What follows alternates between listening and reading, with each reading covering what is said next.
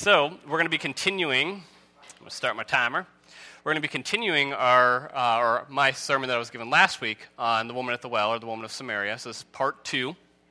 And so this week I actually got my slide. There wasn't any water damage. So we have some good images, and some of them are just me being a nerd, which Emily already commented on, which made me laugh very, very hard. But my sources I'm using for today's sermon is my NRSV study Bible, so the commentary that's written there, and then my New Interpreter's Bible, which is a phenomenal commentary on Luke and John. I would love to have this series, but it's really expensive, so every year I get one, and add it to the collection. So we're going to be finishing on the woman of Samaria, and so this is going to be John chapter 4, verses 4 through 42. So as we've been looking in our Bible study, we do that every Sunday at 9 in the morning. We've been talking about this word hermeneutic, and pretty much its interpretation, the context. What are we using? So when we go to any book, whether it be John, Luke, Acts, whatever book we're looking at, how are we interpreting this? For instance, like Psalms, they're about songs and poetry and things like that. You're not going to interpret poetry the same way you would a historical book. And so for John, this is some of the background information that we can have on him and some of the things that he said. Real quick, I'm going to see if I can pull up. Where did Chris leave?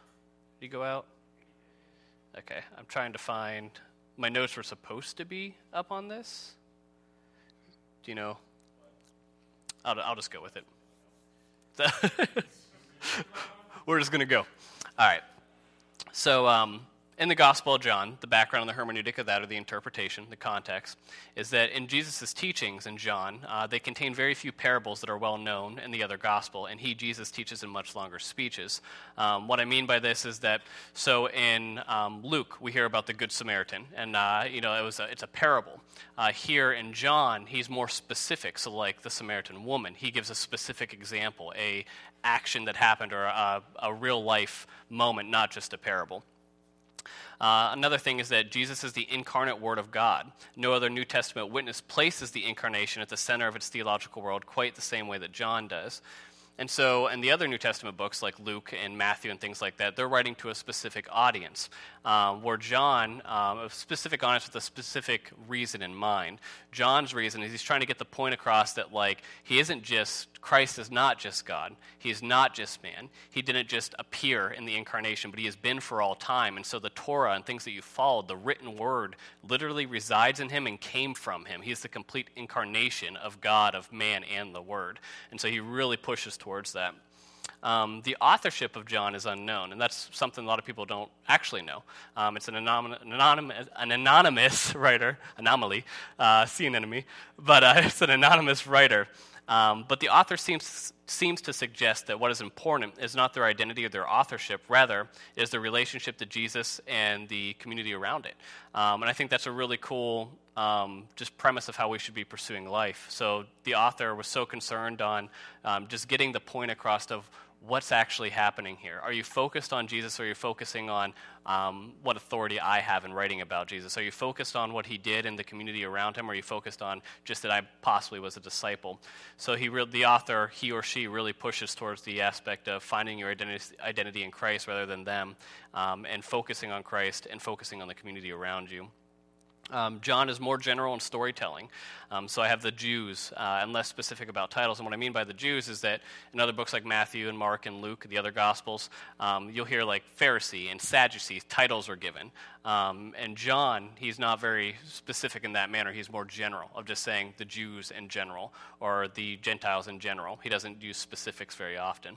And so that's a cool thing to notice, is since he doesn't use specifics very often, when he does, it's important to be why is he being specific about it? Nicodemus is a prime example. He gives a name, so there's an intent as to why he gives name. And so he also uses a lot of wordplay. He or she, the writer, uses a lot of wordplay, imagery, irony, and metaphor, which I love. Me being a musician and liking poetry and stuff like that, I love that a lot of times in John, many of the words have double meaning or dual meaning. It's not just what we would just take away by reading it initially. And so we're going to read through the entire thing, and I actually put it up there this time, Brent, so it's all good to go. And so we're going to read through the passage before we even dive into it, and then I want to refresh us on what he talked about last week, and then I'm going to go into continuing what we preached on. or what we'll be preaching on today. Chris, real quick, how do I pull up my notes on Proclaim? I don't know how to explain it. Yeah, because I thought it was that one, and I just would like to have them just in case. I figured, Creed. Thank you. Notes there. Just thank you, sir. All right. So we're going to start reading in John. Thank you, Chris. John chapter 4, verses 4 through 14, and then we're going to continue through all the way through 42. Starts like this. But he had to go through Samaria. So he came to the Samaritan city called Sychar. This is Jesus. Near the plot of the ground that Jacob had given to his son Joseph. Jacob's well was there, and Jesus, tired out by the journey, was sitting by the well, and it was about noon. Remember I said about pay attention to the specifics? John, or the author of John, says it's about noon. He's giving you a setting, and there's reason for that. A Samaritan woman came to draw water, and Jesus said to her, "Give me a drink." His disciples had gone to the city to buy food. The Samaritan woman said to him, "How is it that you, a Jew, ask a drink of me, a woman of Samaria?" Jews do not share things in common with Samaritans. Jesus answered her, "If you knew the gift of God and who it is that is saying it to you, 'Give me a drink,' you would have asked him, and he would have given you living water." The woman said to him, "Sir, you have no bucket, and the well is deep. Where do you get this living water? Are you greater than the ancestors Jacob, who gave us the well, and with his sons and his flocks drank from it?" Jesus said to her, "Everyone who drinks of this water will be thirsty again, and those who drink of the water that I will give them will never be thirsty. The water that I will give them becomes a spring of water gushing up into eternal life." Verse 15. The woman said to him, "Sir, give me this water so that I may never be thirsty or have to keep coming up here to draw water." Jesus said to her, "Go, call your husband and come back." The woman answered, "I have no husband." Jesus said to her, "You are right in saying I have no husband, for you have had 5 husbands, and the one you have now is not your husband." "What you have said is true," the woman said to him. "Sir, I see that you are a prophet. Our ancestors worshipped on this mountain, but you say that the place where the people must worship is in Jerusalem." Jesus said to her, "Woman, believe me, the hour is coming when you will worship the Father neither on the mountain nor in Jerusalem. You worship what you do not know. We worship what we know, for salvation is from the Jews. But the hour is coming, and is now here, when the true worshipers will worship the Father in spirit and truth. For the Father seeks such as these to worship him. God is spirit, and those who worship him must worship him in spirit and truth." Verse 25. The woman said to him, "I know the Messiah is coming, who is called Christ. When he comes, he will proclaim all things to us." Jesus said to her, "I am he, the one who is speaking to you." Just then his disciples came. They were astonished that he was speaking with the woman, but no one said, "What do you want?" or "Why are you speaking with her?" Then the woman left her water jar and went back to the city. She said to the people, "Come and see the man who told me everything I have ever done. He cannot be the Messiah, can he?" They then left the city and were on their way to him. Meanwhile, the disciples were urging him, "Rabbi, eat something." But he said to them, I have the food to eat that you do not know about." So the disciples said to one another, "Surely no one has brought him something to eat." Jesus said to them, "My food is to do with the will of the one who sent me, and to complete his work. Do not say, 4 months more, then comes the harvest. But I tell you, look around and see how the fields are ripe for harvesting." Verse 36. The reaper is already receiving wages and is gathering the fruit of eternal life. So the sower and the reaper may rejoice together. For here the saying holds true, one sows and another reaps. I sent you to reap that which you did not labor. Others have labored, and you have not entered into that labor, and now you have entered into that labor. Many Samaritans from the city believed in him because of the woman's testimony. He told me everything I've ever done. So when the Samaritans came to him, they asked him to stay with them, and he stayed there for 2 days. That's another important thing, this idea of 2, numerology in Hebrew culture. And many more believed because of his word. They said to the woman, "It is no longer because of what you said that we believe, for we have heard for ourselves, and we know that it is truly the Savior of the world." So, naturally, I was very excited about the new episode of Dragon Ball Z that came out last night. So, since we were going back and talking about what happened last week, I thought about the last time on Dragon Ball Z. What was that? No, and it'll end after this sermon. So, but last time, what we had is we went through John chapter 4, verses 1 through 20. And what we had there is we had two conversations that are taking place, Jesus and the disciples and Jesus and the Samaritan woman. And this even applies for today's passage we'll be going through as well. There's also a conflict that we talked about, the Jews and the Samaritans. Both thought they had the right cultic center of their religion. And what I mean by that is Jacob's well, the Samaritans thought that was the proper place of worship, or this mountain that Jesus was talking to the Samaritan woman on, where the Jews believed that Jerusalem was their sacred place of worship. And I thought about that even today, how we do that even within our own churches, within our own culture. I mean, we have this sanctuary upstairs, but we're down here in this fellowship hall. The idea that we need to be focused on Christ and focused on what he's teaching, not necessarily the specific spot that we're in. And this is what Jesus points the Samaritan woman to as well. There's also, we talked about last week, the practicality and the theology of what Jesus was doing here. The shortest distance is a straight line, Judea to Galilee, but Jesus makes it more than that. What I mean by that he made it more than that is like where they currently were, the fastest way to get to Galilee would have been to go through Samaria. Practical. However, Jesus does more than just that. He breaks the boundaries of the elected and the rejected, of man and woman, and allows himself to witness in a practical manner, theological. He is also arguably ignoring or potentially calling out the cultural norms at the same time. And so we have that Jesus is going about his ministry doing it the way that he normally would, or just walking through life, and he decides to go through Samaria to get to Galilee. And to a lot of people, their culture, that was like, well, why would a Jew spend time with the Samaritans? Why would he talk to them? Because they believe things doctrinally differently. It'd be kind of like, I'd say probably about 10, 15 years ago, I feel like there was more of a discrepancy between evangelicals and Catholics. Like, there was like this, at least in my family or where I was from, is that, I shouldn't say my family, but the culture from where I was from, that Catholics weren't Christians and evangelicals were. Like, there was like this discrepancy was there. So it's kind of like that, is that there's these doctrinal difference where they're just like, well, this is where I believe this is the place to worship, and the Jews were like, well, this is where I believe is the place to worship. And so that was just the practicality of the culture that was going on, and Jesus still just walked through it and said, okay, this is the shortest distance for me to get where I need to go. I'm going to go through it. But as he was going through it and living practically, he engages with this woman and has this conversation with this woman and allows a practical moment of his life to be something theological. And I think about that even with our lives. Like, how often are we not going to an area of town because it's not the safe part of town? Or we're not going to this area because maybe there's Muslims there and we don't believe what they believe.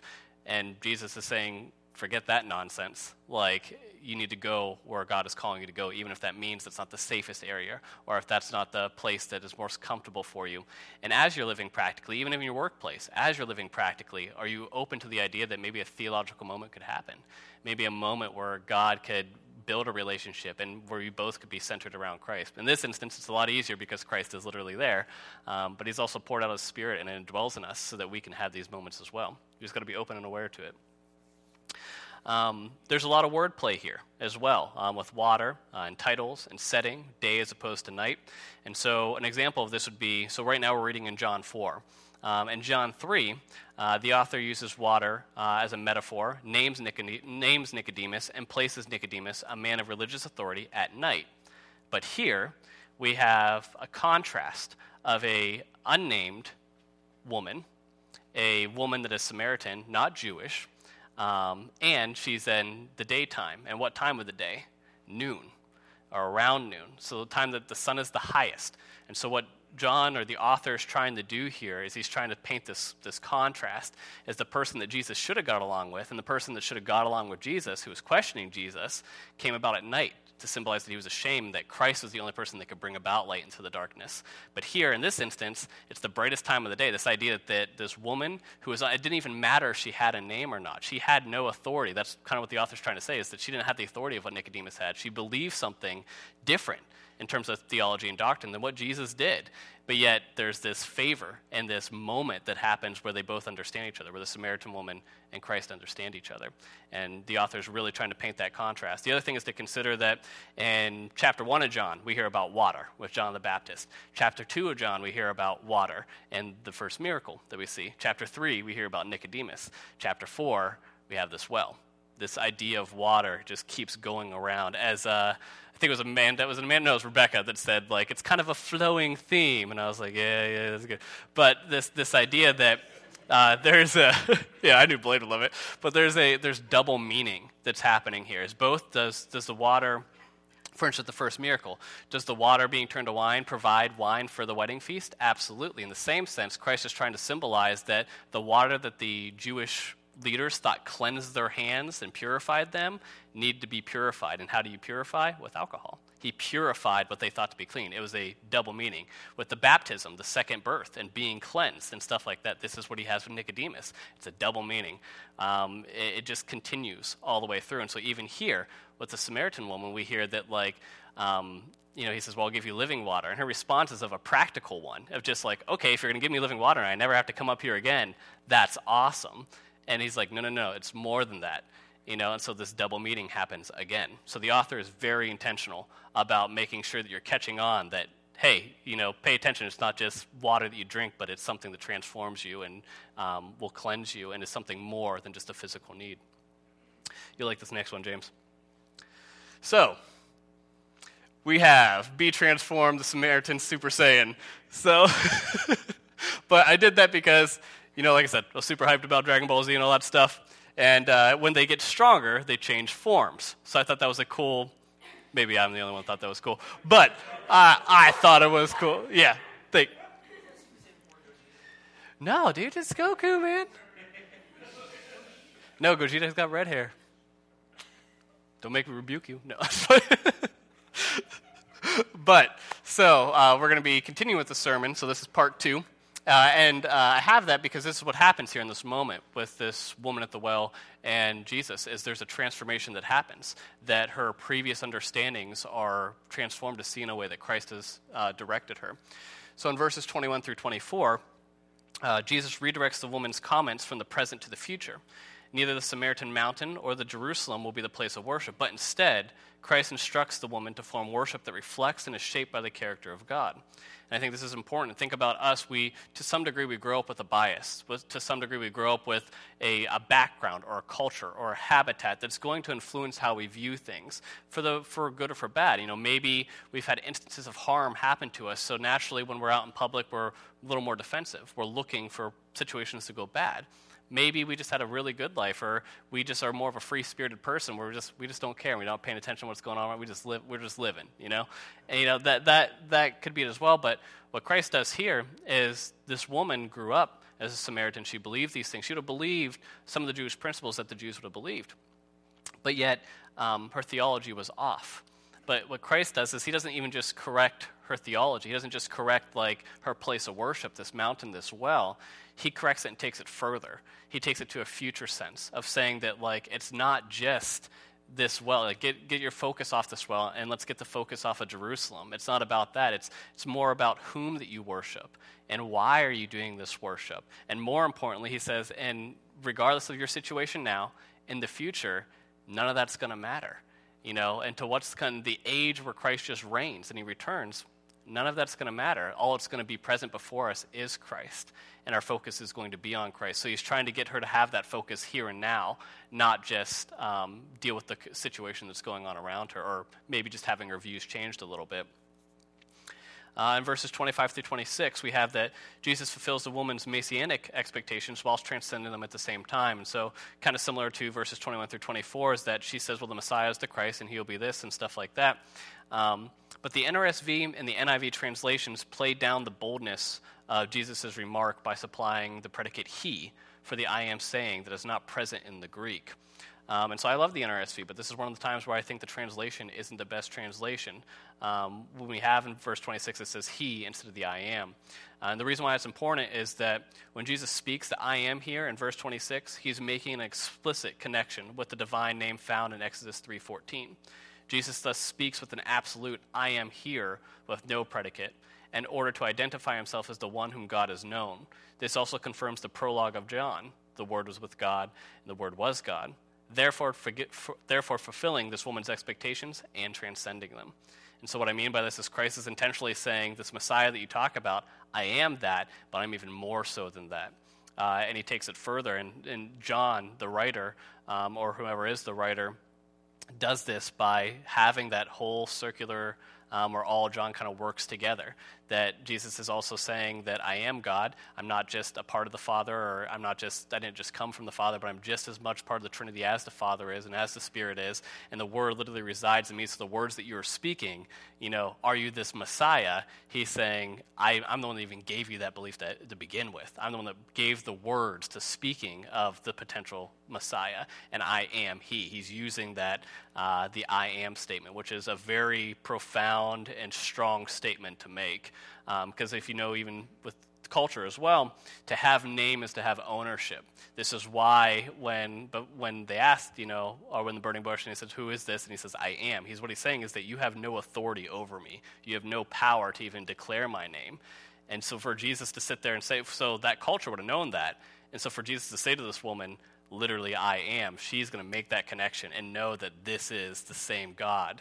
And she's going to know that this is not just the Messiah in the sense of somebody just coming, but it's actually God. It's not just a prophet later on. It's God himself who is the Messiah, and this Jesus is God.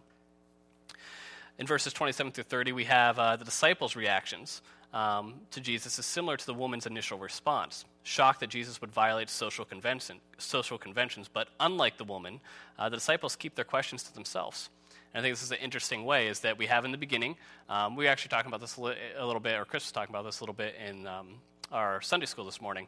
In the beginning, we have this encounter of the disciples and the woman at the well. And at the end, we have the disciples and the woman at the well. But this idea of how they both engage. And so the woman participates in conversation with Christ, which is against the social norms at that time. So people looking around have been like, that's not right. Why are you doing that? And they would have recognized he's a Jew, she's a Samaritan. Now, more importantly, that he's a rabbi and a man talking to a woman. And so there's so many cultural things that were happening here that were against what people accepted. And so that's all going on. And so, but she still has a conversation with him. And Jesus just says, forget that. He's going to have that conversation as well. He's going to not allow the culture to define good relationship. He's not going to allow a culture to define whom can be talked to about Jesus or whom can have the authority to preach and profess his name. And then the disciples who have been walking with Jesus, that are men, that are Jewish, that everything culturally would have accepted, say nothing. And I think this is important, is that, in our culture today, are we like the Samaritan woman, where we are willing to speak up for the injustices that are going around us, not just saying that, we're going to think about them, or because it talks about these are the thoughts going on in the disciples' heads, that they didn't say this and they didn't say that, but they didn't speak up or say anything. They didn't allow Christ to challenge their views, where this woman allowed that to happen. So John, or the author here, is intentionally trying to set this up of showing that, say, these disciples still haven't learned. They still haven't got it. But this woman recognized who Christ was, and she began to, be transformed by having that conversation with him. So next one I called the disciples in their orb of confusion, because I love SpongeBob and I think of Patrick, and that's how I felt like they kind of were. They're just like, what's going on here? And so in verses 31 through 38, Jesus' conversation with the disciples follows a similar pattern to his conversation with woman, as I said a little bit ago. It opens with a dialogue that revolves around misunderstanding, followed by Jesus offering them a new way of thinking. It also seems to point the disciples to the future, so like the woman, pointing them to the future, when they will be sent, so in the Great Commission. However, within this passage's context, it would seem to also suggest that the Samaritan woman is one of the examples of the others from whose work the disciples will benefit. And this is one of the things that I never picked up on before when I read this passage. That going back through it, it just hit me, and I was like, this is really, really cool, is that he's talking about the harvest, and Christ is talking about the others that will come before you and stuff like that. Christ is using this woman as an example of what the disciples will do later on in the Great Commission. Because what does she go and do? She goes back to her village. She evangelizes to the entire village. The village then comes to see Christ. And then what does the village do? They say, well, first we believed your testimony, but now we have a relationship with this Jesus that it's beyond your testimony. This woman right now is being given the authority of Christ to go and proclaim that message to all of her village. And the disciples are still standing there in awe with their orb of confusion because they're not even doing that yet. And so she, at least it seems that the author is trying to suggest here that this woman has the authority to proclaim the gospel in the way that she did, and is setting the examples even before the apostles would go out and do that as well.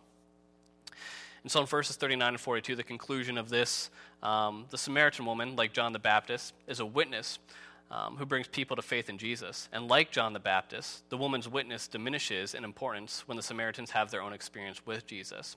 And what I mean by that is that you hear about how the Samaritans invite Jesus to stay with them. To do so is to enter into relationship with him. This is the model of our faith in the fourth gospel.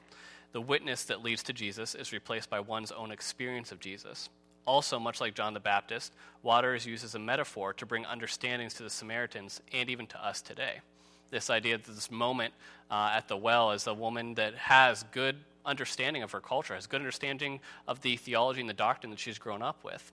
And then Jesus comes along with a different doctrine, and even from a different culture. Arguably not even doctrine, he's God, so he's perfect, he knows truth. But he comes and he meets, and they have this moment. It's this iconic site of Jacob's well. And this woman had the humility and the ability to surrender what she knew or what she believed to be true about the Messiah. She was able to surrender that so Christ could actually renew and transform her mind into what that properly looked like. And all I can think about is today if we would allow it to happen. So often we say we have these feelings or these inklings that this is how we are raised, or this is what I believe about justice, this is what I believe about humanitarian rights, this is what I believe about all this, and that. And there's probably some good reason for believing it. There's probably some good sourcing for believing it, but do we have the humility to sit there and say that maybe I'm wrong, or maybe I'm interpreting this incorrectly? And more importantly, are you taking it to Christ and allowing him to define whom he is and what his theology is and what his beliefs are and who we ought to be? Or are we saying, well, this is the Jesus I want you to be?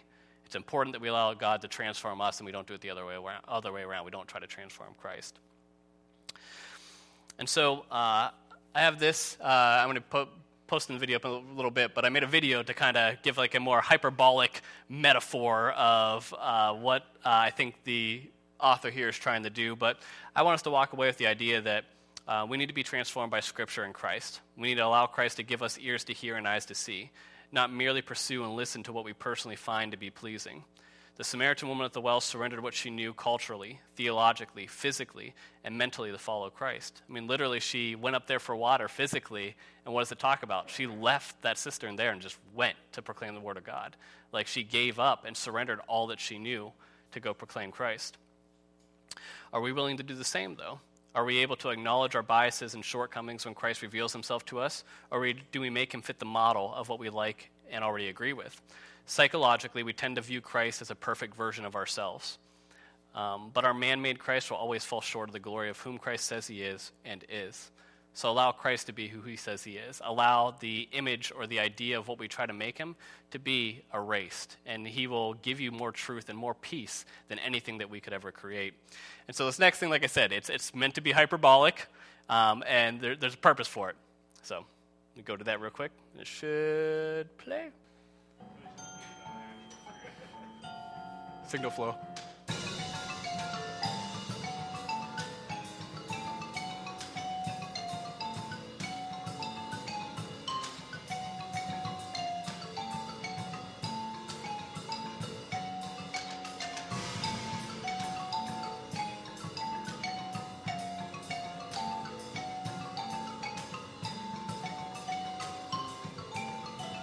You're ready to turn it down a little bit.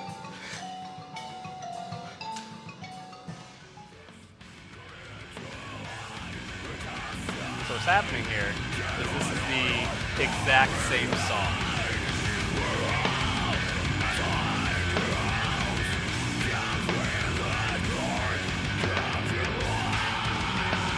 So I wanted to use this as an example. You can go and put the volume back down so everyone doesn't, people don't have to endure the things that I love. But a big metalhead, and I love metal music and stuff like that. But not everybody likes that. Not everybody can hear what's going on there. But when you listen to that first one, you could pick up on the melody. You could pick up on what was being played. You may have actually enjoyed it. The next one, you may have been like, I'm never going to listen to something like that. I hate stuff like that. But what's happening here, and I thought this would be a good metaphor as John would use, is that the melody that's being played is the exact same melody. What's going on is the exact same thing. But sometimes our biases only allow us to listen to one or the other. We're not open to seeing the truth. We're only open to seeing what we want to listen to or what we want to believe. So I don't want to say like Meshuggah because don't be like Meshuggah. But like the analogy, though, is be open to the idea that maybe there's culturally things that you're not comfortable with, but they might actually be professing the same melody. You know, maybe there's some denominations that you're just like, well, I've never really pursued Catholicism or thought about Eastern Orthodoxy or I thought about the Friends denomination or Quakers or Nazarene.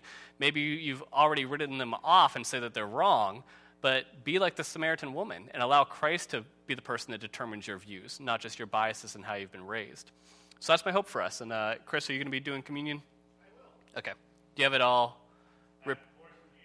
Okay. All right, so I'll pray real quick, and then Chris is going to come up and lead us into communion. Heavenly Father, I thank you just that we aren't bound by ourselves, Lord, that we aren't bound just by our culture around us, Lord, that you give us hope and a future to come, Lord. So like the woman at the well, Lord, not only can you transform our current situations, Lord, but you point us to a future time that even after we are gone, that you transcend and that there's peace and that there's hope regardless of situations going on, Lord. And right now it is a hard time. There's so much violence happening. There's so many unknowns of how we should deal with these things, Lord. And I pray that, if anything, the church is extending love, grace, peace, and mercy, Lord. And that we'd walk with humility, that we'd uphold justice, but in a way that shows your love, Lord. Not wrath, not anger, but something that truly demonstrates you. Lord, I pray that you'd bless the words that Chris speaks during this time of communion, Lord. I pray that you'd bless this time together, that even though it is something to do in remembrance of you, Lord, that we truly acknowledge that your body was broken, that you were poured out for us, and that we are now that body now, Lord. So may we be joined together as the body, and may we surrender all that we have to you. In your name we pray. Amen.